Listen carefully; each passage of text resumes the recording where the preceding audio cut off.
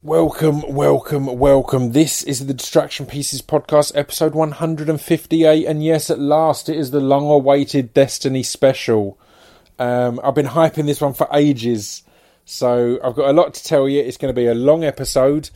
I didn't want to split it in two because it felt like because it's a load of different chats, it needed to all be together and all there. So I'm going to tell you a bit about it first. I should mention that we're brought to you by SpeechDevelopmentRecords.com. That's my record label. It's where you can go and buy my merch. I've got summer merch. As you all know, I keep banging on about it. I've got podcast merch. I've got albums. I've got DVDs. I've got all you need.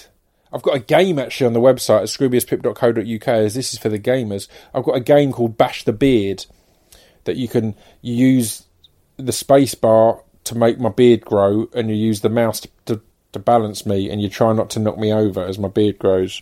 It's pretty cool. Anyway, so when I started posting about this, it's the Destiny special. Where to start? Let's go to the beginning. So I got hit up by Activision asking if I was a gamer, and I was like, "Yeah, I'm a gamer. I don't game as much as I used to, but I've had consoles all my life. I've had Amigas and Spectrums back in the day." And they asked if I played a game called Destiny, and I was like, "I don't, but I'm fascinated by it because I know Dan Lasac plays it. My friend Naomi plays it. Naomi Von Creeps. A load of different people I know have been posting about it for a long time, and that kind of open world game fascinates me because it's the kind of game I've not played because I'm self-employed and I have to be self-motivated, and a game where I can just lose myself and go in this crazy world scared me time-wise. But I said to him, "Yeah, I'm kind of it's a world that interests me." And they asked if I wanted to do a podcast based around the launch of of Destiny 2, and I was like, "Look, if you're going to have a load of people who can cover this game as experts, but if you're up for me coming in as a non-expert, a fascinated non-expert, then I'm up for it. It sounds fascinating." So we all agreed to it, and then they were looking at what would be a good point to kind of introduce me to it all, and they decided on the gameplay premiere in which, incredibly lucky for me, is in Los Angeles. So Activision agreed to fly me out to LA and put me up in a hotel to cover this, to go to the big launch, to take it all in. They were going to line me up to talk to a load of people and give my kind of open and honest views and experiences. So before I did that, I decided, right, I'm going to give Dan Lasac a call. And because he's someone I know who's clocked a lot of hours in it, so he agreed to bring me up to speed over Skype. So that's what we're going to start with. First of all, I'm going to have a little chat with Dan Lasac, and he's going to tell me why he's obsessed with it and what I need to know to not make an idiot of myself out there.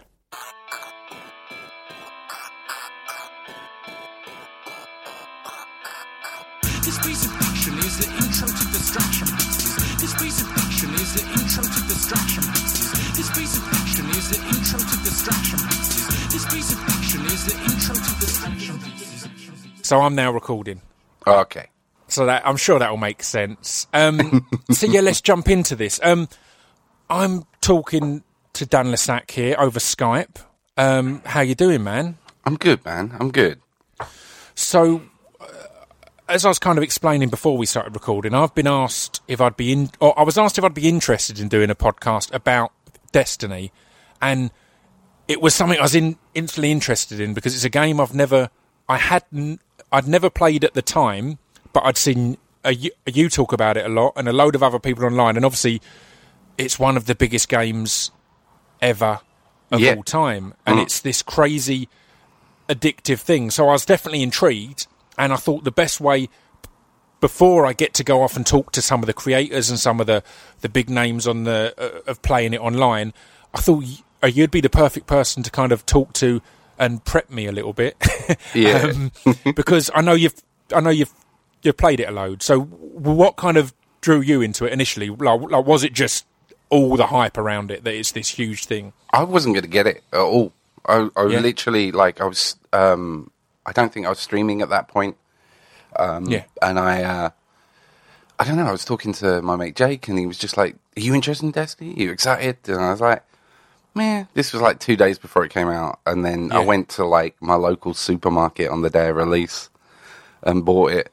And then it was like 11 hours later, we hadn't stopped playing, you know? It's just, I mean, I've played it a fair bit since I've got it. Still, I'm only on like 20 hours or something like that Yeah.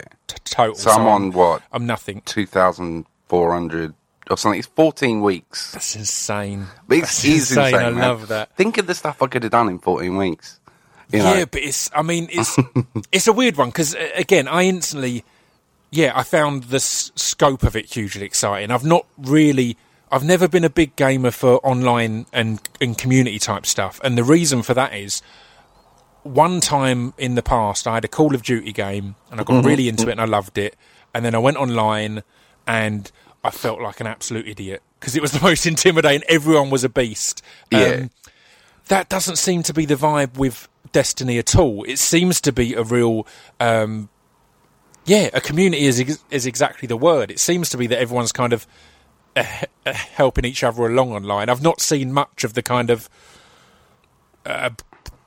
bravado, I guess. Bravado, braggadocio, yeah. Well, there is that. That does exist in the Destiny community, but it's communities upon communities upon communities, you know, because of Destiny's PvE content as well as PvP. So, you know, in COD, that salty, trolly arsehole comes out through killing another human being. Whereas Destiny, we can go kill other humans, but we can also kill aliens together as a team. And like the highlights for Destiny across the last 3 years have always been the raids, which the first raid, not so much the second raid, but everything. So explain the raids a little bit, because that's one of the things that blew me away as well. Is as soon as you start to get into the game, you realise it's a fictional world, but it's applicable to real world, and I'll explain kind of what I mean by that. Are you and your mates could all literally say, "I'll meet you on Venus, and we'll do a raid tonight at 8 o'clock." Exactly. And you all kind of go online and meet on Venus and team up to go and do a raid and do this mission and all that. Yeah. That blows my mind. That it's like you can literally, I'll see you later on, like we'll do this raid at 8 o'clock and you all meet there and do it. Exactly. We had a raid night, same night every week for months and months and months. Amazing. We're actually just about to start it again because they've reworked all the raids for the like final hurrah before Destiny 2. So the raids themselves, they're basically 6-man or woman or whatever you define yourself as. You've done a strike, I take it. Have you done a strike? I've not done any of the team up stuff. I've just been playing on my own nervously. I've been running about just going, this is great. But part of it was, again, that kind of, because I've started it literally years after everyone else, it has been that fear of, it's like, right, I want to play it a load and kind of understand it a bit better. And then I'll look into kind of, let's team up, let's do something. Well, after the first month of playing the game when it came out, the focus was for everyone was to get their character up to a high enough level to do that first raid called the Vault of Glass. Right. And that's the Vexed, the robot dudes. And basically the raids are how to explain it? It's like a really hard level. The enemies are always above you in terms of their level and their damage output and stuff. But you have to work out how to destroy each boss and get through each section with better loot than you can get outside of the raids, basically. Yeah. Although now you can get better loot through some of the high-end PvP content like Trials of Osiris and stuff like that. But when you first started the game, the only way you could hit level 30 was by doing the raids. And they really require cooperation between teams. The King's Fall raid, is like the most cooperative. You can't do it like on your own. It's funny because the second raid, the Crota raid they did, was just a little bit broken, so you could do it on your own. A 6-man thing, you could actually manipulate some of the mechanics of the game to do it by yourself. I've soloed the second raid numerous times just for shits and giggles because it's just funny. There's been a few different ones I've done that it says it recommends. I presume they're just strikes or whatever else, and I've literally just found a spot that I can hide and just and made this one thing last fucking hours because I'm kind of ducking in and out and ducking and doing real kind of snipery type stuff and doing it as a long game rather than at this stage just teaming up with people. Which is how like there's so much of the content we did. Like the Nightfalls, which were the strikes but made really difficult with difficult buffs and nerfs to your abilities. Right. But if the whole team died, you just went back to orbit, so you had to start again. Right. So that was like, and when the game launched, that was one of the other only ways of getting decent gear. So the amount of time you would just find there would be 3 of you in this tiny little corner, maybe a Titan with a bubble. And, come on, guys, hold together. We got this. Wait. Yeah, I love that. Again, I like that a community element of it. Another thing I think that put me off initially was I don't play a lot of long games because of having other stuff to do and being, as we've both discussed in the past, the fear of getting addicted and losing tens of hours. But what I've kind of enjoyed about this is it is also kind of a pick up and play. Like I can just dart on and do one mission, do one thing, and then I come back, a few days later and do more. So it's got both elements. I don't know. I liked it in that way that it's not this. Right, I have to sit down every day and do 10 hours, and this is this. See, this thing, like Destiny being one of the biggest games of all time, but it comes from the fact that they've taken influence from, like, your traditional MMOs on PC, some of the bigger things like WoW, World of Warcraft and stuff, where they're large teams and you've got a lot to do. But it also took influence from your Call of Duties and those games. So you had that pick up and play. Now, completely. Like, in some communities, they think it's not MMO enough, which, like, even... So what's MMOs? Massively multiplayer online game. Right. Because, like, some of those MMOs aren't 6 people, there's 60, Yeah. Right, yeah. So there's that, like, hardcore over there, and then some of the people who just want to pick up for 20 minutes think there's too much to do, so they've had this weird balancing act they've had to do for a long time to try to not be an arcade game, but not be so overwhelmingly complex and intense that it puts people off. And they've done a really, really good job of getting that balance. And over the last... Well, it was more intimidating in year 1 than it was in year 2. They made it that little bit easier to level, that little bit easier to get loot, and they've just, over the 3 years, they've changed the games in ways to just get that balance right, which is really good.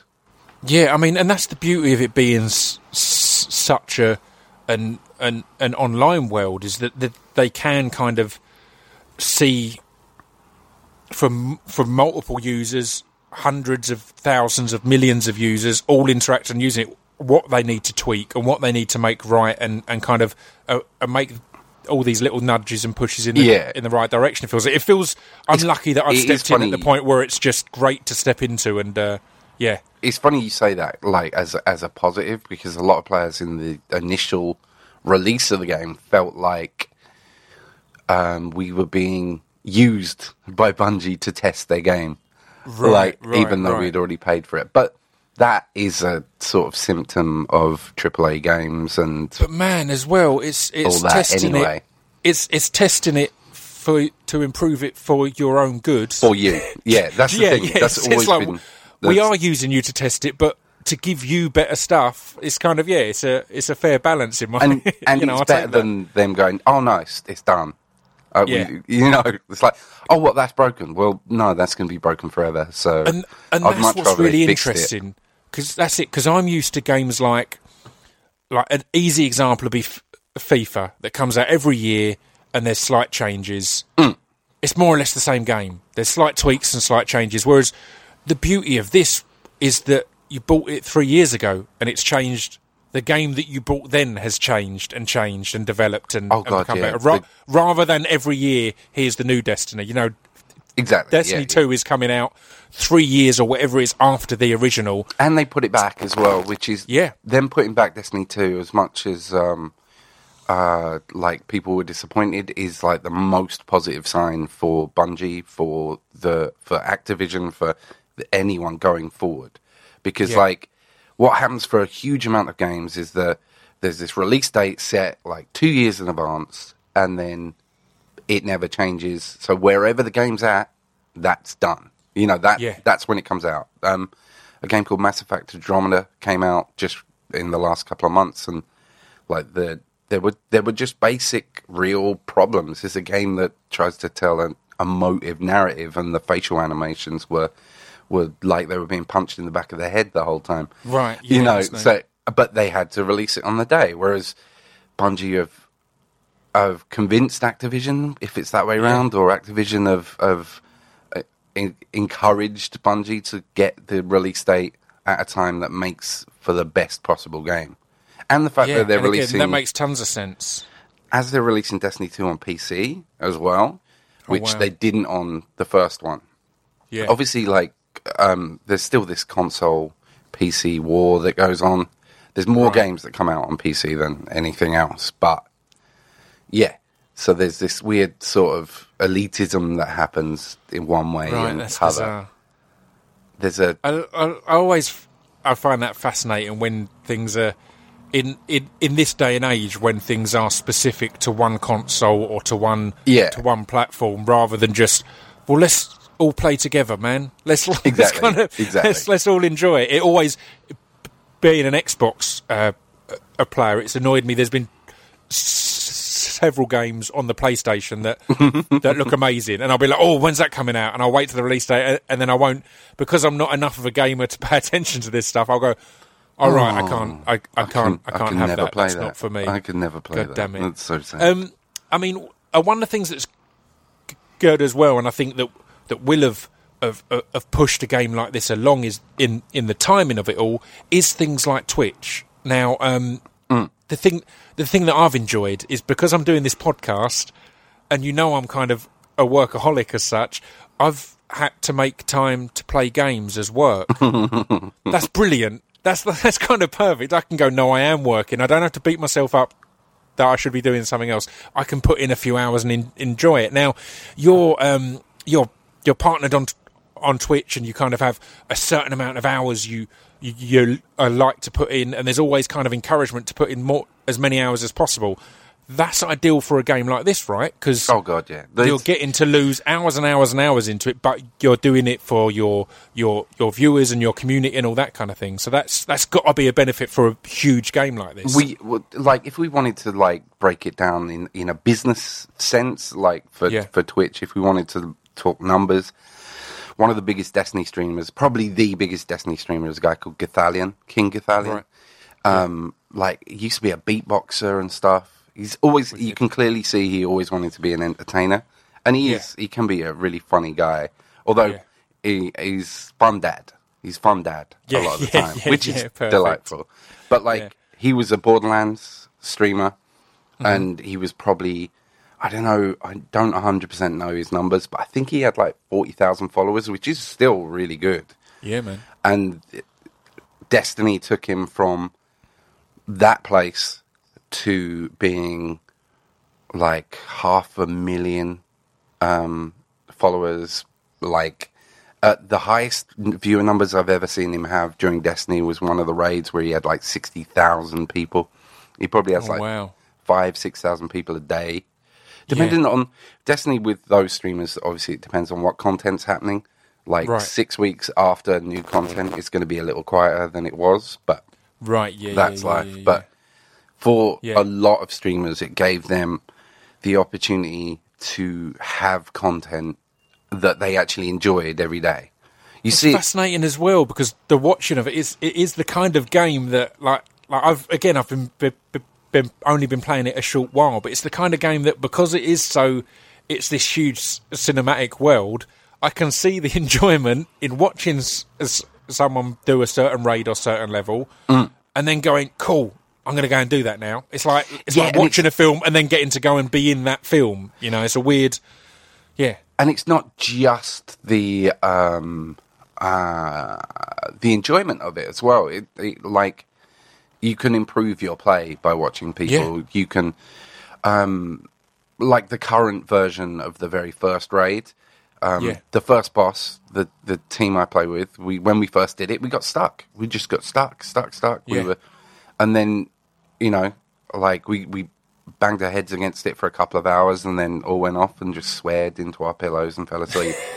And then, like the next day, I turned on a guy called T-Rex, Tawrex, who's a lovely dude, just like one of those warm people you meet in the world. And watching him take viewers through it, and it's like, that's what we were doing wrong. That's why we should have sorted that. You know, we just instantly like, okay, we needed to just DPS the hell out of the boss, not bother about ads or anything. It's like, okay, we were trying to be too clever and try to stay alive, where it was more of a... I love that. I love that how it can be like going through a game like Destiny on Twitch can be both almost a cheat guide type, like in the old school of getting the books that take you through stuff. But also, obviously, I'm a big a mixed martial arts fan, and one of the things that's developed in recent years is going away from, or for a long time it's been developing, of going away from your more meathead approach to fighting, to people who are saying that it's important to spend a lot of time watching your practices or watching other people's techniques and training your mind as much as the physical effort of training your body. So I've had that on games numerous times where I'll watch my mates play, and almost subconsciously it's going in, it's tweaking little areas of your action and your approach that kind of makes you go, right, I'm tighter now. Remember Stato on Fantasy Football League? Yeah. So Destiny has a Stato. His name's actually Datto. Weird. Right, great. But like this guy Datto who breaks down the like technical aspects of the game and shows different ways of doing things and how different abilities work and stack statistically and stuff. You've got that guy over there. But then you've got people like a guy called Triple Rec, who is your professional footballer forward, you know, like just plays high-end PvP. He's very good at the game. He doesn't really touch the content that isn't killing other human beings. But, you know, so it definitely has that width of... you can get into the game in that statistical... I don't want to say nerdy, because I always find that word kind of negative, but nerdy. Mate, I recently got the Doom game, and my mate Chris, who you know... the new one. Came over. The recent one. And we were playing it, and I'm the guy that plays it and is just about, let's kill people and get to the end of the level. But Chris is the guy that plays it, let's kill people in this section and then search every area of this section. Yeah. And then let's jump under this ledge and find this secret and all that kind of thing. And again, it's that different kind of game. And Destiny takes that to another level, like, because you've literally got worlds to explore. It's like there's so much. But again, all the time I've been playing, it's like my aim is to survive until it tells me I've been a good boy and I can go on to the next bit, kind of thing. Exactly. There's no going deep into, I need to collect this, and this. It's like, right, now let's get through this. Obviously, like, there are plenty of games that built far bigger worlds than Destiny did. Destiny, like, especially the day one players, the world didn't feel nearly as big. Yeah, I'd heard that as one of the early criticisms and issues, and it's mind blowing to me coming into it at the level it is now. Yeah. But equally, as you said, I think it's a balancing act. It's 100%. too big, it's off-putting to a lot of gamers, a lot of people who aren't these absolute experts and live and die for it. Then if it's too vast, that's intimidating. Whereas it's finding the balance of, look, you can get it, it's conceivable, and you can go and get involved in it and be in the middle of it all. Well, the really good mark of how well balanced Destiny has got is there are players who 3 years on have still never done the raids and are still enjoying the game. There are players who have never done Trials of Osiris and are still enjoying the game. You know, it definitely gives you enough if you're on your own. It's better with friends, though. It's still better. Like, I think that probably half the hours I've put, let's say 1,200 of the hours I've put, are only there because one of my friends said, look, I'm going to be on tonight. Do you want to chill, play, do some Iron Banner or whatever? Amazing. And it's like, yeah, well, I was going to sit on my ass in my pants and watch Netflix, but I could sit on my ass in my pants and play Iron Banner. Yeah, let's do that. It's a level of actual interaction there. Well, I mean, this is perfect. I'll wrap things up because I want to keep these quite brief. But I'm going to ask you a big ask now, and I'm going to, just because I'm going to have done this in the intro, but just sum up what Destiny is for anyone who's never played, anything else in as short a manner as you can, because I've realised that we've not touched upon the 3 different kinds of fighter you can be and all this other stuff. There's so much. I tried to. It's too broad a question, isn't it? I wrote an article for Vice at the end of year 1 for Destiny, about Destiny, and the first paragraph is like 200 words of me trying to explain what it is. Amazing. It's an arcade MMO, even though Bungie will never use the word MMO. It's an arcade MMO looter shooter. Is the best way I can describe it. Yeah. So you shoot stuff, you get loot, you get to play with your friends and do all sorts of shenanigans. Yeah. Space magic. That's probably the best thing for space magic. Different worlds, exactly that. A shooter looter, I didn't even know that term, but it sums it up perfectly. You're beating people and killing them, and as you do, you're collecting bits and putting stuff together. Again, still half the stuff I've collected, no idea what it is. I'm racking it up like, I'll get more of that. I'll find out what that does at some point. But one day I'll know what that is. Yeah, exactly. I figured it all makes sense in the end. Well, thank you very much, sir. And I'll go and talk to a load of the creators and that, hopefully. Nice. And hopefully I'll make more sense. Cheers. So, after I spoke to Dan, before I spoke to Dan, I'd started playing it and I'd been enjoying it. I'd clocked up only like 10, 15 hours, but man, you can lose yourself easy. I'd really enjoyed it. So I played it more. I'd spoken to Dan and it was time to head out to LA. So I was flown out a week or so early, and I had to go out for other reasons, for a few meetings and stuff. So I got myself an Airbnb. I'll tell you all about that on the Drunkcast. If you tune into the Drunkcast, you'll hear my Airbnb nightmare. But then, as we came close to the event, I had a nice little hotel Activision had sorted for me.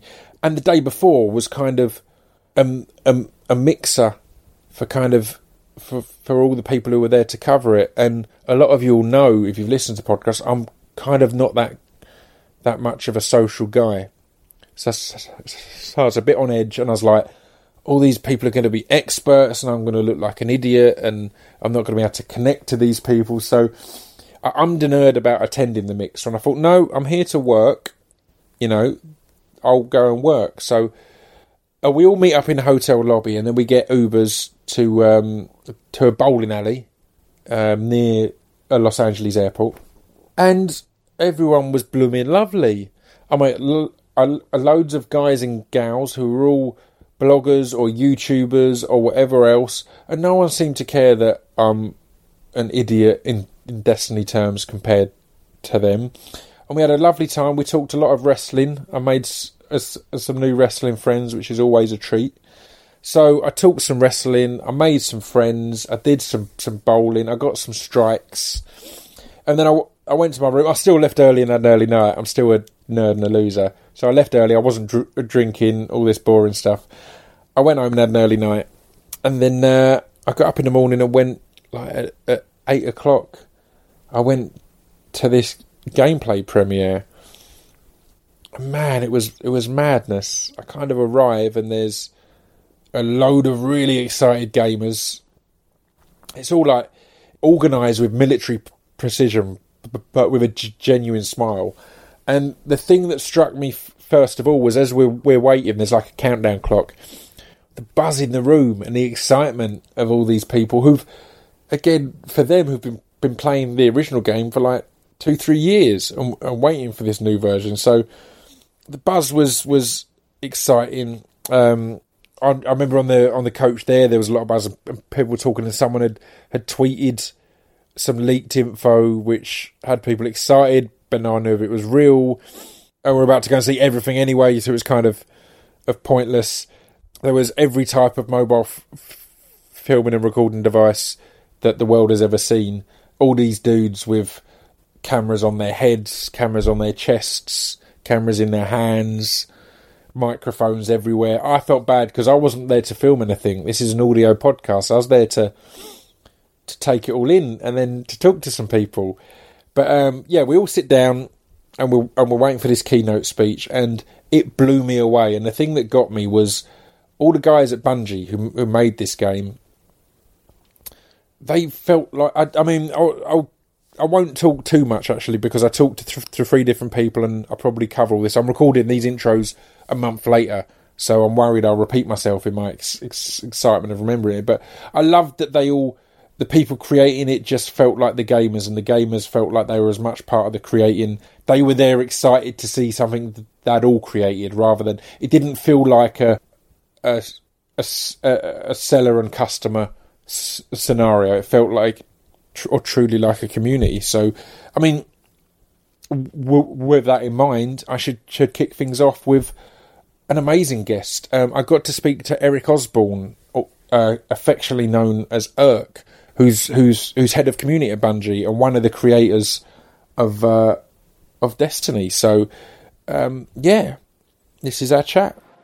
Right, I'm rolling, and I'm here with Irk. Do you want to explain who you are and what your role is at Bungie as such? Sure, I'll try to give the short version. So, Eric Osborne, a.k.a. Irk, I'm the head of community.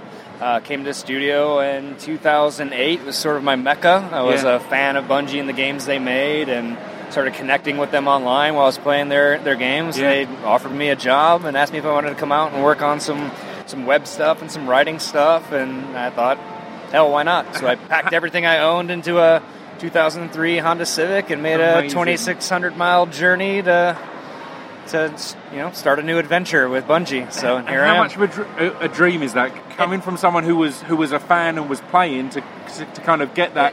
Well, do you want to come and help us make the stuff that you're enjoying? Dude, it's amazing. It's still, my mecca. It's still, every day I walk in, I kind of pinch myself and think about how blessed I am to work with so many, kindred spirits, passionate people that, just pour themselves into this experience and try to see it from a player's perspective and make, communities, try to build experiences that people can share together. And our highest value statement is we build games that bring people together. I think it's a really unique perspective, and in my case, a literal narrative that happened for me. I worked at a bank. Oh, amazing! So that's amazing, and it's one of the things that struck me, because I'm new to Destiny. I've only been playing a few months, and one of the things that struck me as amazing is that community. Now, I remember years ago I was playing a lot of Call of Duty, and I'm a one-player guy. I'm going off to do stuff, and the second I went online and did co-op stuff, I got put off because it was intimidating and it was aggressive.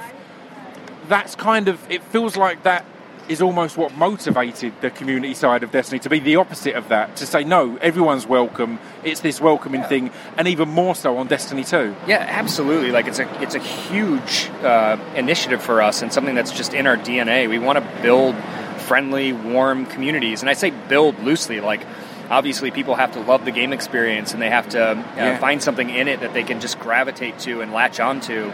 And so, like, I don't necessarily see myself as a community builder as much as I'm just part of a machine that is built around the amazing people who build this experience and that bring everybody together in these moments. So, Destiny 2 is a moment for us to bring all those people together again, whether you're a seasoned veteran or somebody who's new, but building those positive experiences. Some of it is because we build hopeful worlds and because we build beautiful spaces, and we don't go after anything reprehensible or grotesque. When you sit on a planet in Destiny, you have this beautiful soaring music, and you're a heroic figure in the world, and someone who people look up to as, with esteem. And I think that rubs off on people. Yeah, and we've also made some purposeful decisions that are a lot more technical and sort of tactical in nature. Like, in Destiny, you'll never have to hear from another person unless you opt into that conversation, right? In real life, people have to, like, if you think of, like, the friendships you've made in your life, very few of them, at least for me, I don't know about you, I won't speak on your behalf, but, like, even acquaintances, it takes a large number of meetings before I feel comfortable reaching out to somebody, Completely, right? yeah. And so we wanted all those experiences to be really optional. You're choosing to speak with somebody, you're choosing to bring them into your world or into your team. 100%, man. And that sets a tone, Like, I think if you walked into, a social space in Destiny and all those voices were up and you couldn't control it, I think it would have set a completely different tone. You might have realized, like, oh, not everybody is friendly. The hecticness and manicness, that sets your behavior in a different space, right? Yeah. But when they're all quiet and it's peaceful, and the only way to communicate is to do a really awesome dance and get down there, you get the sense that, like, these people are positive and friendly. And I think that leads to that behavior being pointed in that direction, right? It becomes guidance for people. Yeah, I couldn't relate to that more. I've not had a ringtone on my phone for about 5 years because again, it's like I want it to be a choice. I don't want someone kind of nudging me, kind of saying now kind of thing. It's beautiful to have that option of community, and there's two things there.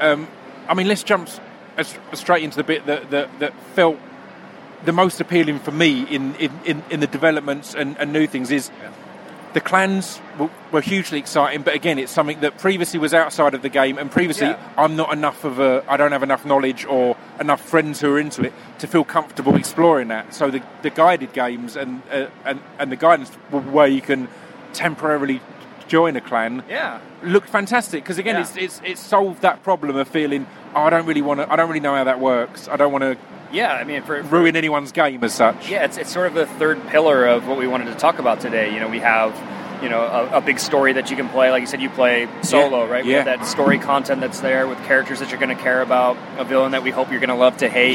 You get to be the hero of this world and be a really powerful force for good.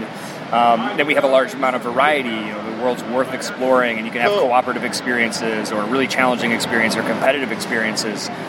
But, we wanted to be able to look at the communities that we're forming, these really positive people that are out there in a community, and a lot of them were here today, and they're people that not only do I recognize, I know them by name, and I walk around and like, we send each other Christmas cards, and they come out to the studio, and it's such a fascinating and awesome thing to be a part of. We knew, like, hey, we have to like, allow these people to take hold in the game in a more official way and have an official place through clans to, sort of adopt identities that other players could see and to put their mottos out into the world and invite other people into their homes. And conversely, we have all these people who are playing solo, like my wife plays, and she's never had the opportunity to play some of the most rewarding content we have, some of the most unique content we have, like our super challenging raids. And then allowing her to sort of browse through those groups and see, like, which one of them looks like a comfortable space for her, a welcoming space for her, and to decide purposefully, like, I'm gonna ask them if they want to play and to make that connection. And to explain that a little deeper on what we've seen today is the clans can have their own flags and own banners, and equally they'll have a bit of a motto or an explanation, so you can get a vibe of who these people are. And if it's a team that we're pro as fuck. Don't you know what I mean? Don't keep up. But then there'll be other teams that are like, look, just come and we're going to go and do some stuff. We're just going to chill. Yeah. And I think just sort of wind that back at like at the super high level. The simplest explanation is like clans are groups of people that share some commonality, right? Yeah. Something that they really love, and it could be something that they love in the game, and it could be something like maybe they all love a certain kind of music or whatever it is. There's something there that keeps them together, that's bonding for them. And they play together, and they've made the game their hobby. And then we have people who are solo who don't necessarily want to be in a clan. They don't want the obligation. They're not looking for friends in a game. They're just looking for, I just want to play on the weekend on a Friday night. I want to crack a pint or have a glass of wine. I want to relax and play a video game. I want to shoot some aliens and find it relaxing. But I want to try some of this other content that I've heard about because I hear it's really fun. And that's a way for us to do that. And a way for us to do it in a way where we don't have to use a traditional matchmaking system that would pair random people with each other, right? Yeah. Like it's the raid is a specific example of it's an activity that requires intense cooperation that you're going to spend in some cases hours doing. Yeah. It's incredibly rewarding when you finally beat it. Yeah. And you have that moment where like that exhale of like we did it as a team together. Yeah. And if you had 6 people who weren't getting along, 2 of them were jerks or racist or whoever, God knows what, right? Yeah. It becomes incredibly disruptive. Yeah, and of course. They grief each other, and they, but that anonymous nature of the internet is something that isn't a super welcoming feeling, right? 100%. We want to make sure we're staying far away from that. Yeah, and as I said, it's that focused and bespoke putting together of people rather than random putting together of people. Now, one of the things with any online and digital game or any game that's engaging the internet and communities in such a high manner is there's going to be people being negative, people having issues. And the thing that struck me hugely about, and it's one of the reasons I was pleased to talk to you specifically on the community side of things, is it feels like you've been the guys that have gone, thanks for that. Like, I appreciate your negative feedback because that's something that we can improve. And do you know what I mean? You've taken things on board rather than getting defensive and going, mate, have you seen how good our game is? Do you know what I mean? You've gone, no, you're right, actually. That's not quite right. That needs improving, or that's not quite there. And it feels like everything I've seen people complain about. I had a person this morning talk about feeling it wasn't as big as they would have, or there wasn't as much to do as they would have liked. And the new maps and ability to just go and explore worlds in your own time solves all of that so much. So I mean, companies pay millions of dollars to get insight into what their customers want. Yeah. And like how like ignorant would it be to look at the people playing the game, the people who have given you their money, and more importantly, giving you their time. They could be doing anything. Yeah. Right? They could be watching a film. They could be reading a book. They could be out with friends. And instead, they're choosing to invest in this world that we've built for them. So, like, what else can we do but use them as, a divining rod to lead us to where they want to go, right? Yeah. And certainly there's an element of game building and world building where, we bring artists in and designers in and craftsmen in, and they want to make something they love and they hold to, but we're always thinking about the other side of the screen. Like, we're as much artisans as we are servants. Yeah. Right? So, like, I don't know if you're going to make, I'm looking at a table, you can't see that on the podcast, but like this is a pretty poor table design because it's got slats in it and things could fall down. Like, whoever made this didn't think about anything but their own aesthetic pleasure, right? It should have a flat surface on top because I'm going to set my silverware on it, right? Yeah. It would be so, like, we see it as world building. It's an art form. It's a craft. We want to build beautiful things that we love that are from our sensibilities and lay ourselves bare out there. Yeah. But we also know, like, we're making something for someone else. Yeah. And so, like, of course, when they have feedback for it, we're going to hear it. And, like, personally, like, my brother texts me when he's having a bad time in the game, right? Yeah, so it's really acute. So you can't escape that. You can't escape it. It's not just in your work hours when you're looking at it. My brother, if he's having a bad time in something that I've done, I want to march into somebody's office and be like, hey, like, I want you to hear this feedback because it's important, right? It's the beauty as well. And again, another thing I've got from today, I've had people in the past ask me to do speeches or seminar things on social media and how to do this and how to do that, and I've always turned it down because I think the one thing you have to do is be a user. Yeah. You use it a lot and learn what annoys you about social media. Learn that if someone tweets and it's a link to Instagram, you don't want to click on that link, but if they've done the tweet themselves, do you know what I mean? And things like that. All these small things. And the vibe I got from everyone is that you're making improvements for the community, but you're also making improvements for your own enjoyment of the game because you will play a lot. So if there's something that's annoyed you over hundreds of hours, then you want to improve that for yourselves. And I think that's a really relevant way to frame it too, because if you came into a gaming experience and you only invested 10 hours, that thing that annoys someone that plays 1,000 hours isn't relevant to you at all. You probably never even run into it or experience it, or it's just not consequential. But if it's your hobby, if it's a thing you do every day or every weekend, that like the small things, the little burrs at the end, really start to bother you. And so that it would be really easy, I think, to see like the polar ends of the spectrum and say, wow, everybody loves it, so we're going to focus there. Or, oh, this group over here hates it, so we're just going to dismiss them. But both of those groups,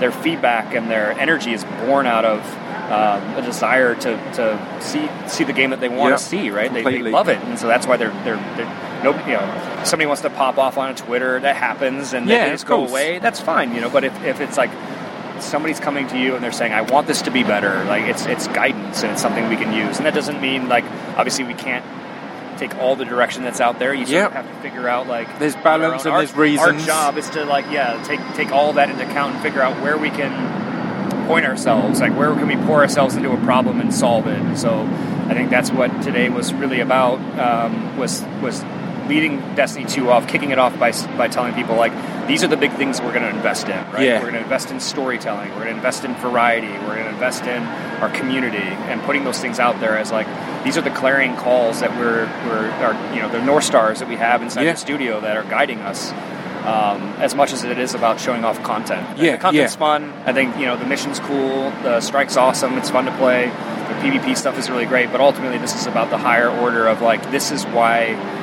we're making Destiny 2. This is what's getting us out of bed in the morning. Completely. These are the things that we want to hold up as unique and big key features for the game. 100%. So, and as amazing as watching the new footage and the amazing visuals is, the things that have jumped out to me are the simple things. Like it was kind of made a joke of, but the not, as you were saying about the things that on repeat plays are going to annoy you. They're not having to go into orbit to go everywhere. Just always like I've only played 20 or so hours, and I was like, that annoys the hell out of me. That's kind of an awkward thing to keep having to do that. So and then I think like we've sort of classified those in the past as sort of quality of life. I think that might be a little bit of a pretentious way to frame it, but it's like the things that just make the small things that can make an experience better. The finishing touches, the small improvements that. And collectively have a lot of weight. Like when you add them all up together, they just make the experience much more satisfying, and easier to get to. Like, we want to make sure that when you play the game that you're able to find the things that you find fun faster, right? Like whatever that thing happens to be. So removing those barriers in front of people while still providing them guidance and information. So it's a difficult balancing act. So there's a lot of people that are constantly working on refinements and improvements, but I think for us, like, Destiny 2 is just our next big step forward. Right? So we're able to take all that experience we've had in the games, both as players and as people who are serving a big community, and just take it all in one big go and put it into Destiny 2. So I think it's a really great moment for us, and I think somebody like yourself who's just got some limited time in it. I think Destiny's just going to be a phenomenal start for you to come back in and check it out. And somebody like myself, who I've got 30 days played between working and doing everything else. I've got a son, so I'm balancing all that stuff out. But I've still played a ton of the game. And I'm super looking forward to that. The surprising moments that we can build in, the sort of reintroduction to the world and sense of discovery. And that's the perfect point to kind of we'll kind of wrap things up on, because the thing that struck me, I come from a storytelling background, a writing background, and the simplicity of the way you've made Destiny 2 the perfect welcome for the experienced gamers and people who are brand new to it, in the storyline just essentially being that this huge evil new baddie brings everyone back to the same level. Do you know what I mean? It's that. I love the simplicity and beauty as that played out on screen, that he's taken all your powers away. So if you've been playing this for 3,000 hours, you're back at the start, and we're all experiencing this new journey together. New people, old people, everyone is starting at the same point, and we're all going into this new world. It's really important for us to have that moment of convergence where everybody can experience and discover the newness of Destiny 2 together, right? And you don't want to start a new journey with all these do you know what I mean, already at such a high level that it's a breeze. You need to have that journey. Yeah, and I think the story premise, we wanted to make sure it was simple, but also relatable and meaningful. So you have the broader story, which is about the heroes of the world, the guardians who are tasked with protecting humanity from our enemies, failing to do that, falling to this enemy, this Dominus Gaul and his Red Legion.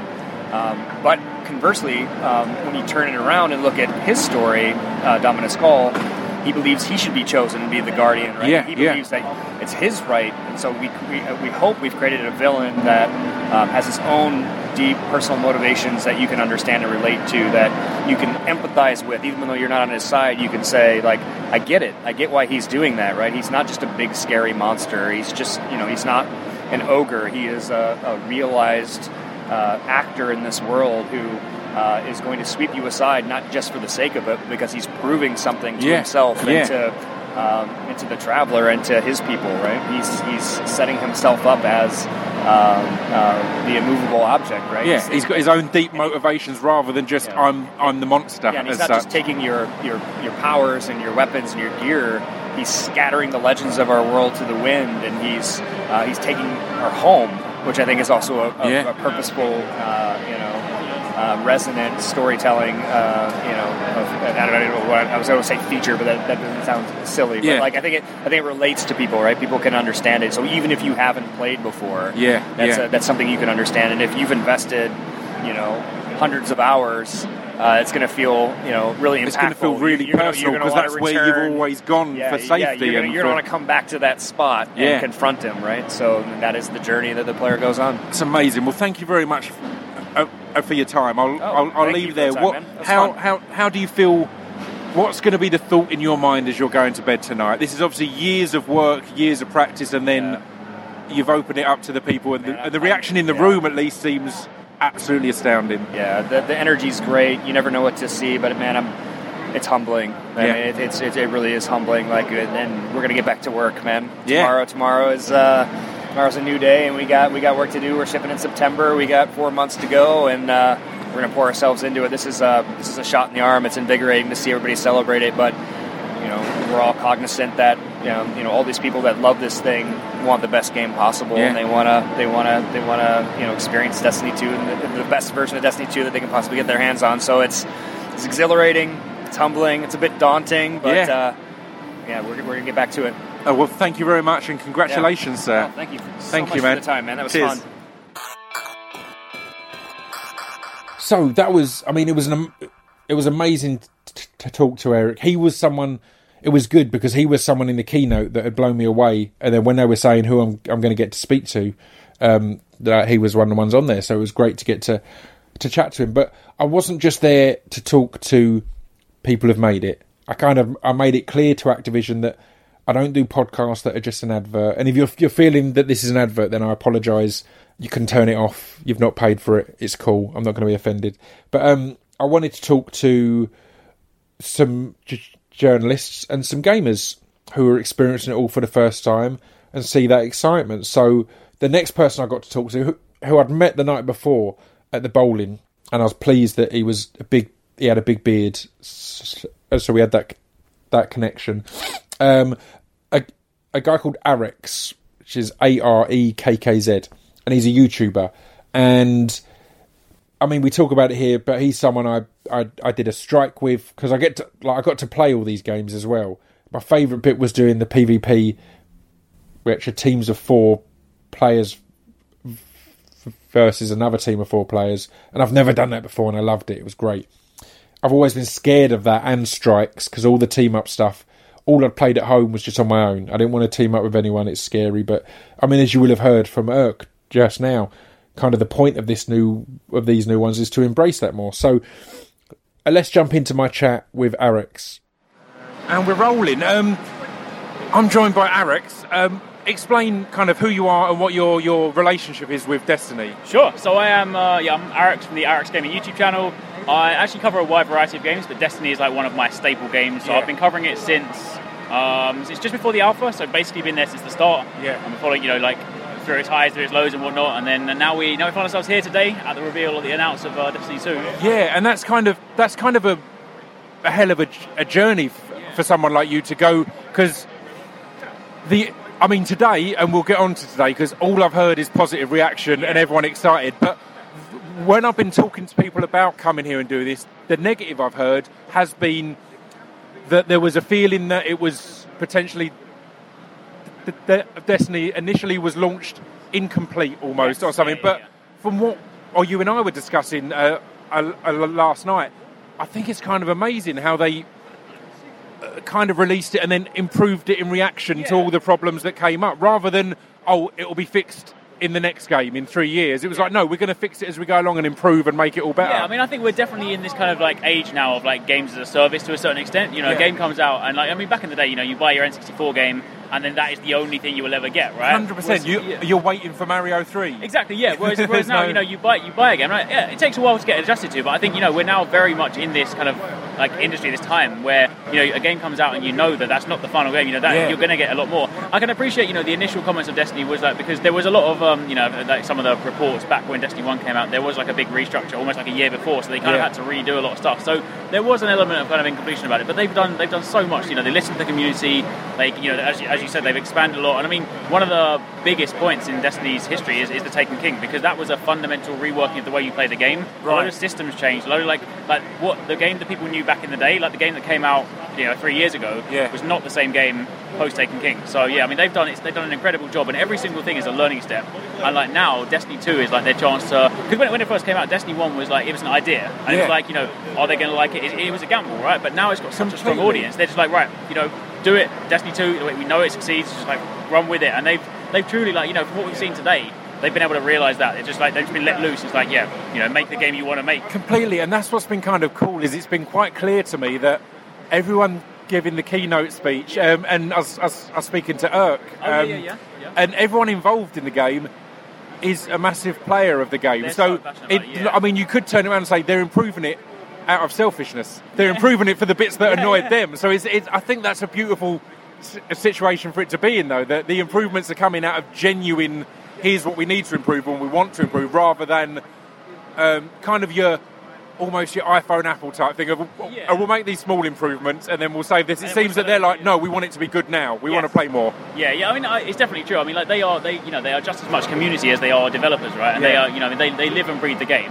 I mean, I appreciate, you know, they might not necessarily have the same time that we do, but at the same time, they love that game, and it's just like, I mean, there's just so many different. I think also the thing is, there's so many different like ways to play Destiny. You know, whether you're a competitive PvP player, whether you're like a PvE guy that likes to kind of, you know, raid and things like that, or whether you just like, you know, you like to just drop in and out and mess around different activities. There's so many ways to enjoy it, and there's so many different people at the studio. I mean, I know, for example, Luke Smith, who, you know, one of the guys that chatted on stage today, he is a huge World of Warcraft player. So like, you know, like he's very instrumental behind like the raids and, you know, like some of the kind of big MMO field kind of things. But there's just, like, they've got so much talent there. And for them to be able to, like, truly work on something that they're passionate about, you can see it come through. And that seems to have been a big influence on the updated PvP, on the 4-on-4, and that, from what I'm hearing, that seems to be coming from your Warcraft and your EA movement of all that system of it being teams of 4.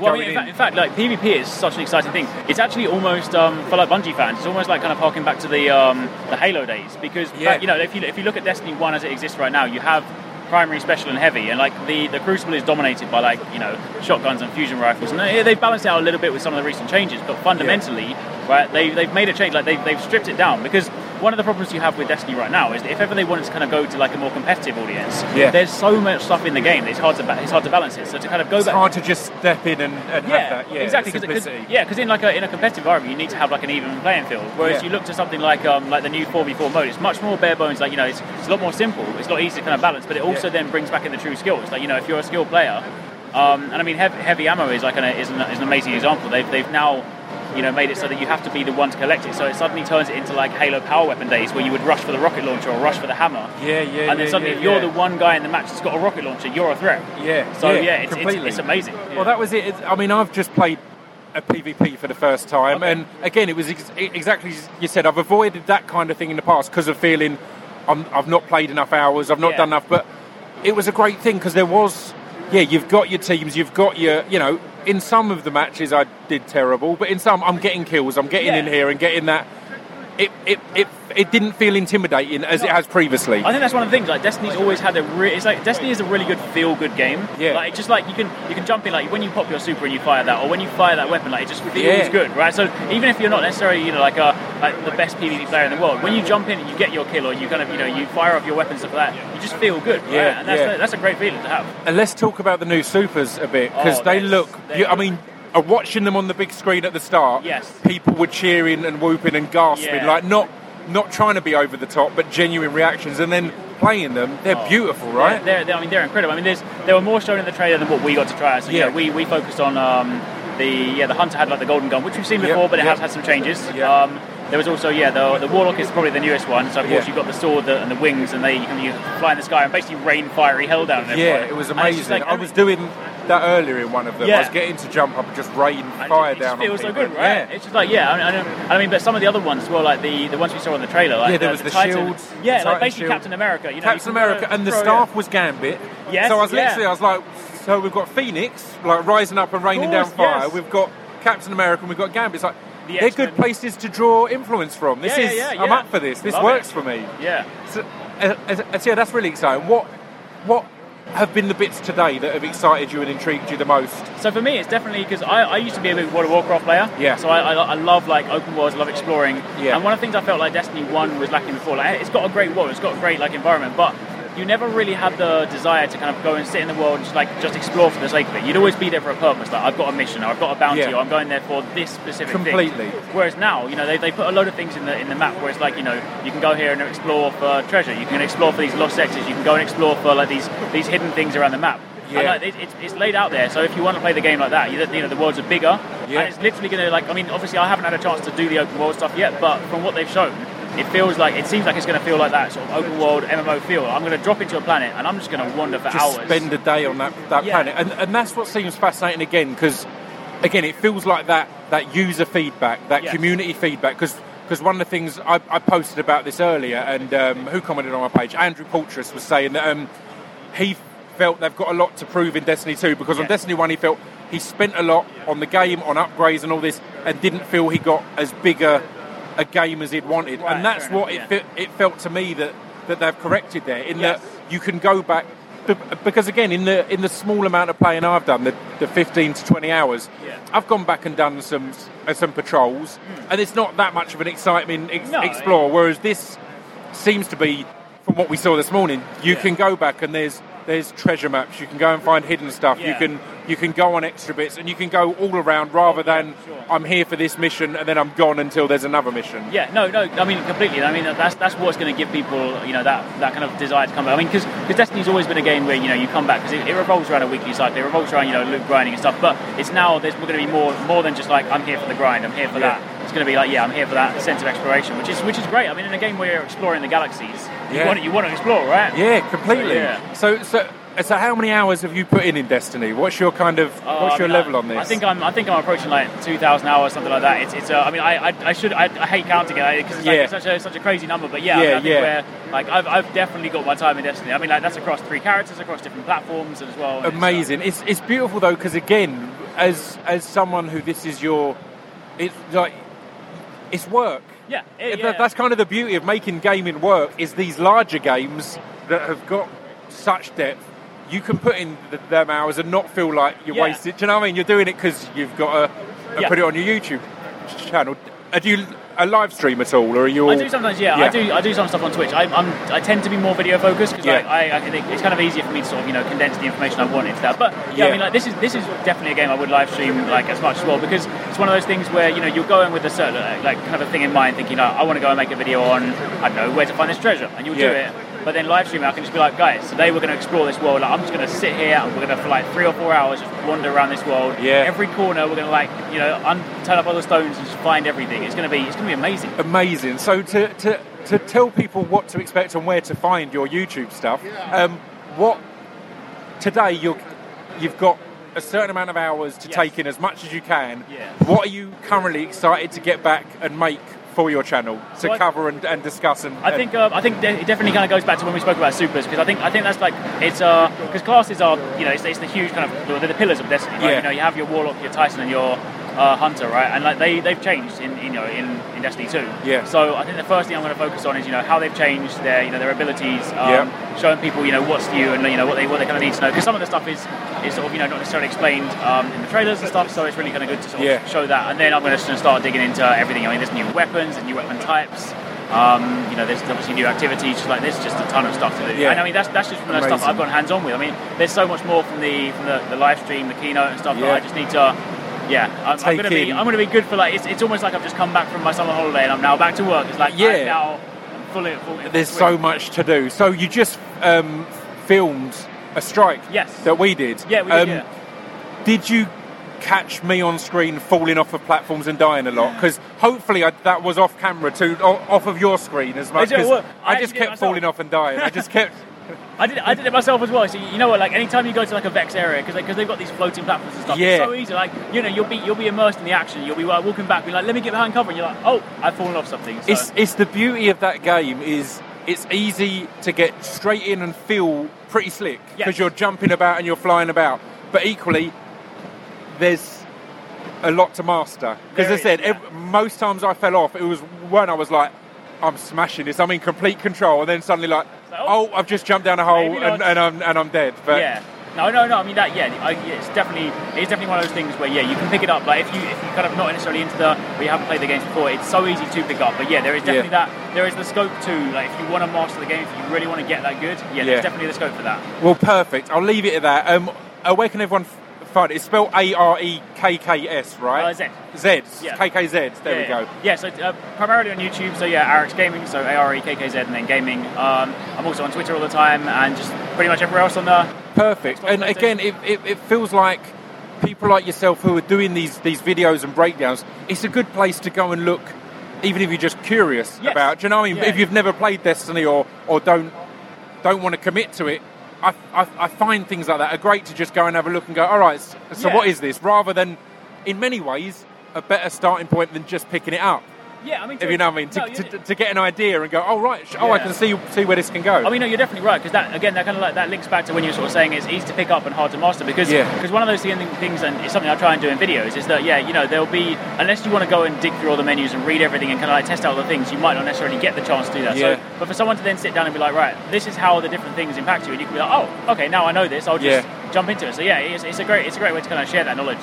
And I literally on my first thing here, I had to go on the solo quest things, and I was so pleased that the solo one was the first one I played, because I literally took only 30-40 seconds, but it was 30 seconds or so of walking into a door, trying to figure out what I'm doing, because it was PlayStation and I've played Xbox. It was that instant kind of, I don't know what's happening. So by the time I was playing with other people, I was a little bit more confident. Well, thank you very much, man, and I look forward to playing some more today. It's a hell of an event. It is. It's an incredible place. Thank you, man. Thank you. So, as well as talking to Arex and to Irk, I wanted to talk to someone who's got a normal name. No, I spoke to my guys at Activision. I said, look, it'd be cool to talk to someone who's not a creator or a massive gamer already.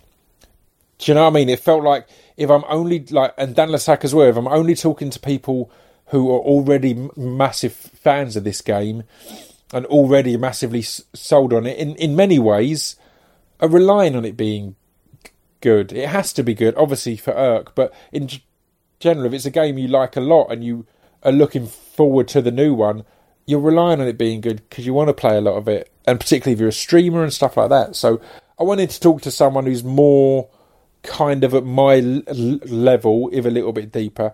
So they teamed me up with Sam White, who writes for The Telegraph and Vice and loads of other people. And we had a chat. It was my last chat of the day, and we had a chat about it all then. So here we go. Have a listen to that. Right, I'm joined by Sam White. How are you, sir? I'm very well, mate. How are you? I'm good. How have you found this experience today? Have you done a lot of these events? Several. Yeah. They kind of come up every now and then. Not like, it's not one a week. Yeah. kind of glad that it's not one a week, to be honest. It's an intense experience, isn't it? It's just a lot of people. Like, you never know how many people are going to be at the thing when you turn up. Sometimes it's 10 people, 10 press guys. With this, it's like God knows how many, 300 people. Yeah, all crammed in, all hyped, all excited. That's kind of the beauty of it. We were discussing just now.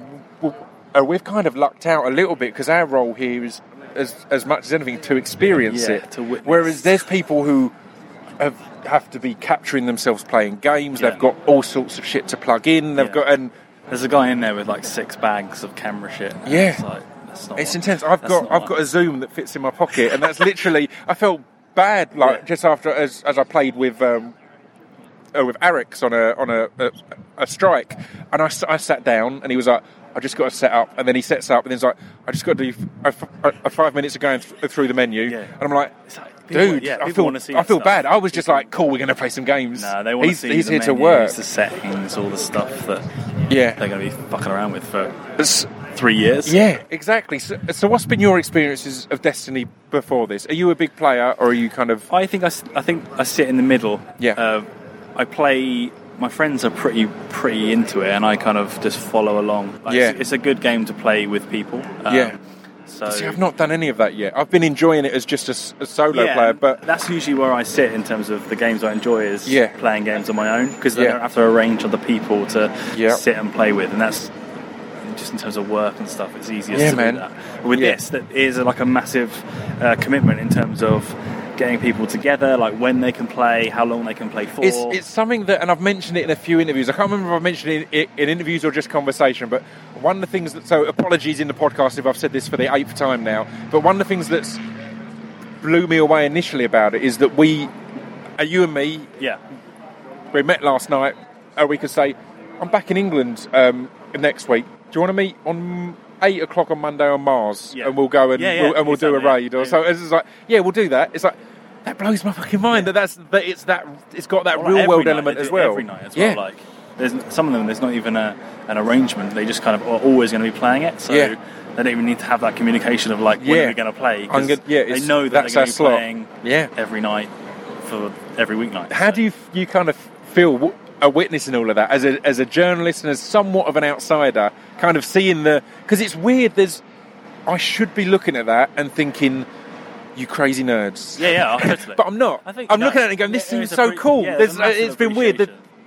There's been a lot of this where I was like, I don't know how it'll be, because it's some high level stuff. And I was ready to feel more of an outsider than I have. I felt like an outsider, but I wanted to be rather than an outsider where I'm like, don't know what these guys are about. It's like, I want to do this kind of mission, and I want to do that. Yeah, I think with Destiny in particular, I think if you speak to any of the players, one thing you kind of pick up is that it is quite inclusive. Like, people are, it's not like some other communities I shan't name that are a lot Call of Duty, man. That scares the shit out of me. The one time I went online with that, I was, mate, I had no idea my mum had ever met this 12-year-old kid, but he had a lot of stories about her, and it was all based around my poor aiming abilities, so it was very offensive. But that's not the vibe with this. No, it's a lot more friendly, and I think that helps in terms of getting involved. I think it is easy to be cynical and sit there and kind of laugh.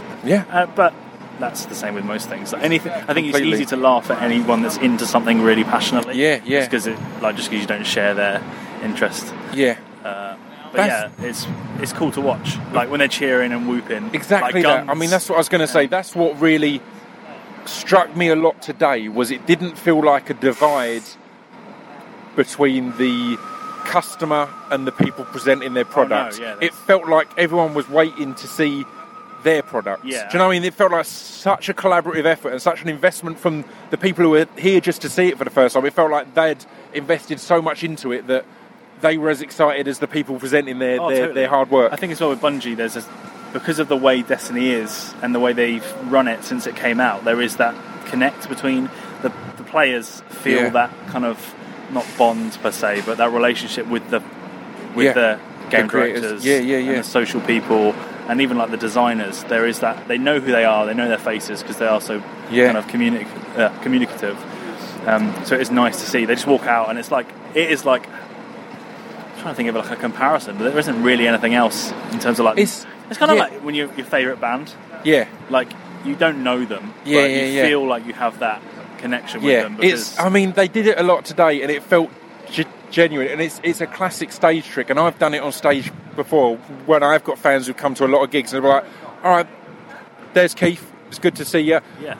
And I'm saying that because I'm genuinely excited because this dude's come to a lot of shows, but it is also a really good way to make everyone feel on the same level, that you're not, although you are on a stage, you're not on a stage. Yeah, you're in there with everyone, and that's what it felt like today. As even before they'd started, they were like, we're going to be starting in 5 minutes. Oh, there's a sit down mark, and there's that guy. It's like, mate, there's hundreds of people here. How is this? And it's a massive deal. How does this feel like some mates are meeting up to talk about a thing they've done? Well, I think that's one thing as well. If they didn't feel, if there wasn't that thing where they have to announce to the world, they would definitely probably not have a stage. They would remove all that kind of non-pressy nonsense. Yeah, completely. Just sit with the fans that love it so much. Yeah. So it's pretty cool. Yes.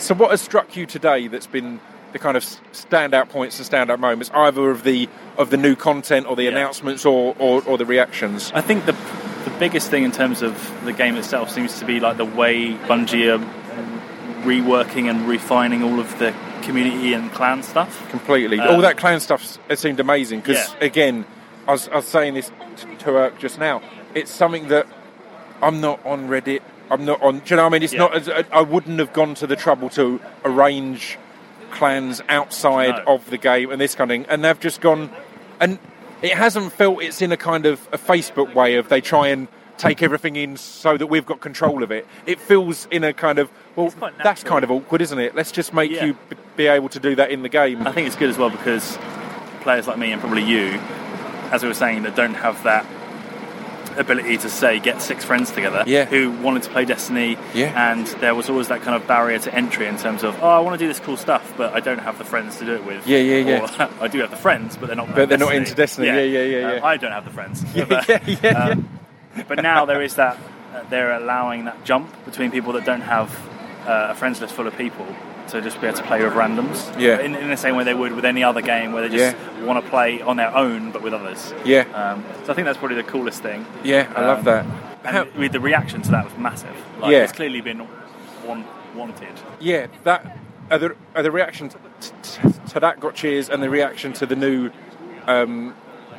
super weapons and stuff, which again they look beautiful. The visuals were amazing and the movement and everything, but the excitement of people as they started happening, it was like, I was like, I'm totally, I wish I could, I want to be able to do that. Even with the new guns and stuff, there's always that whoop and that cheer. And there was also, I was sat behind 3 or 4 people who were clearly well into it, and they were clearly in jokes and stuff like that, which I just went completely over my head. They were laughing along with. Which is just quite nice. I love all that. It's nice to hear. How do you feel or do you feel any level of responsibility, or not responsibility as such, that sounds too heavy, but as a journalist who isn't purely like a games magazine journalist or whatever, a responsibility to because it's one of the things that's excited me about this podcast is exactly that, and I don't want it to feel like it's a big hour-long advert for a game, because it's not, but the thing that I have felt a responsibility to get out of is that it's not this secret little club, and it's not this nerdy little thing either. It's like, it's just really good fun. And do you feel, because again, we're 2 people here, there's hundreds of people here specifically from the game community that have to, as we were saying, have to be plugging stuff in and capturing them, playing everything, that are really going to break down every new gun, every new weapon. That's not kind of our shtick or our role here. It's kind of the opposite. It's to go, oh wow, I was really nervous about playing a PvP. So which for those who I didn't know what that was this morning either. But it's player v player, so it's you're against each other, and I loved it. I got slaughtered, but I loved it. I felt stupid afterwards for holding off on that kind of thing, because it felt that's a lot of fun. And if I was doing it for a few weeks of doing it once or twice a night, I'd stop getting slaughtered. But it's like it didn't have that. I got slaughtered. I never want to play it again. I was like, that's the most fun I've had being shit at something in a long time. I think games are quite good at that. You say that as well. I've been playing games for years, and I got pummeled even today. I think but then I think you say about that responsibility. I think it's a case of looking in two different levels. Yeah. So on GQ, obviously, the people that read the mag aren't going to be the majority of them aren't going to be super into Destiny. Yeah. But there's definitely a dual layer of enjoyment. Like, you can play Destiny and not have to, pay out to come to LA to see the game announced. Yeah. You can just sit at home and play it for like surface entertainment. Yeah, it can completely. just be shooting aliens, getting some fucking headshots. It's good fun, right? Yeah, and not have to worry about all of the lore and the stories and the plans and everything else that goes along with it. And that's kind of There's so much of that I haven't even got a clue what it is. The young lady behind us now, I got an Uber back with last night, and she was saying, I've been asked to do something on a panel about the lore of Destiny, and she was like, I'm not sure I know enough about it. And I was sitting there thinking, what's the lore of Destiny? I didn't know that existed. So just forums, reams and reams of forum stuff of just even like fan written stories about the game and like books. But it's clever to be able to write a game that can have that much depth, but you don't miss out if you're not willing to give that time. It's still got that enjoyment and that's what's exciting. Again, it sounds like an advert, but that's what excited me about the multiplayer stuff on the new one, was it felt that bit more welcoming to someone who is just going to pick up and play a couple of evenings a week. Yeah, definitely. Do you know what I mean? I've previously, as we discussed, I've only done solo stuff on it because I'm picking up and playing. I don't want that drama of, as you said, scheduling a time when we're going to do this. That's what this kind of brings in. It opens up the game a lot more. Yeah, completely. It's not realistic. They can't dedicate that time to it. I think it's well interesting that this new story has all these characters who were in the first game, so all the players that love that are well into it. Yeah. But it's being written in a way that seems to at least allow people to jump on board having... I don't really know who the characters are in Destiny. Being able to jump on board and be like, okay, I'm going to learn about these people as I go, but the people who already know who it is can be like, okay, this is cool. I was getting excited about characters I don't know that well just because of the buzz in the room. People were going so nuts at it. I was like, I was like, who's that guy again? Cyanide? Oh, right, Just a robot dude. It's a robot dude. And a blue guy. So I definitely think that it works on multiple levels across the board, either like story or just the way you play or who you play with. So it's pretty cool. Completely. Well, thank you very much for your time, man. I'll let you get back to wandering around and experiencing it all. Great to chat to you, mate. And you. Thank you very much.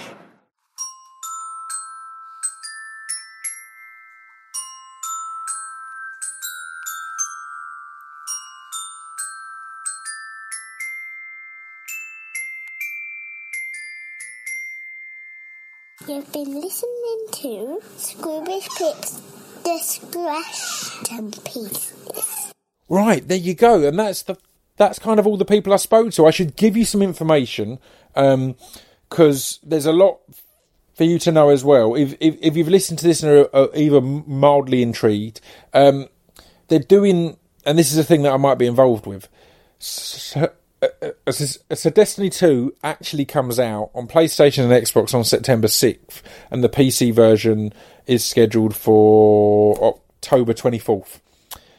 But what they do, as you've heard how the first one kind of developed as they went along, what they do is there's a beta version that they release and you can play from July 21st to July 23rd. So it's available, I think it's when you pre-order it and stuff like that, and you can play it and try it out. And it allows them to get any kinks out and stuff like that. So that's 21st to 23rd of July. If I'm about, it's up in the air at the moment, because if I'm filming or away, I can't do it. But if I'm about, we're going to sort it out so that people can play with me if they want. So I'll talk to Activision and Bungie and all that crowd, and we'll sort it out so that people can team up with me to do strikes or to do PvP or whatever else. In fact, I'll try and get Dan Lassak in on it as well, because that would be cool. So for example, if it's a 3-man strike, it'll be me, Dan, and one other each time. Or if it's a 4-on-4 PvP, 2 of you can team up with me and Dan, and 4 of you can be against. Or that would be better, actually. I can have a team of 3 and Dan can have a team of 3. So yeah, we'll look into all that kind of thing. It's all good fun. I hope you've enjoyed this episode and found it interesting. I know it's a change from the norm, but we'll be If you've not enjoyed it, then we'll be back to normal next week. In fact, it's a drunk cast next week, so it'll be an absolute shambles. But I like the opportunity to do things like this. I should also make it clear that this isn't a paid-for or sponsored episode. Activision asked me if I'd be interested in it. I found it interesting. They did pay for my flights and for my hotel, which is dope and awesome of them. But that was kind of after I'd agreed to do this anyway, after I'd already decided it was an interesting topic. So, yeah, I hope you've enjoyed it and found it interesting, and it's not just been incredibly boring to you. I hope if you're a non-gamer you've enjoyed it, and I hope if you're a gamer it's not been too dumbed down and I've not been too much of a cringe-worthy idiot for you. But again, the point of this isn't for me to pretend to be an expert on the subject. It's something I found fascinating, and we thought we'd make a little episode. So this has been fun. Thank you all for tuning in. If you want to, in fact, if you enjoyed this episode, on part 1 or part 2 of the one I did with Dan Lasac, which I think was episode 100, a big chunk of that we talk about his gaming and Twitch and the work he does on there. So check them out. Is there anything else I'm going to have mentioned? I don't think so. Thank you all for tuning in, and see you next week. Ta-ta.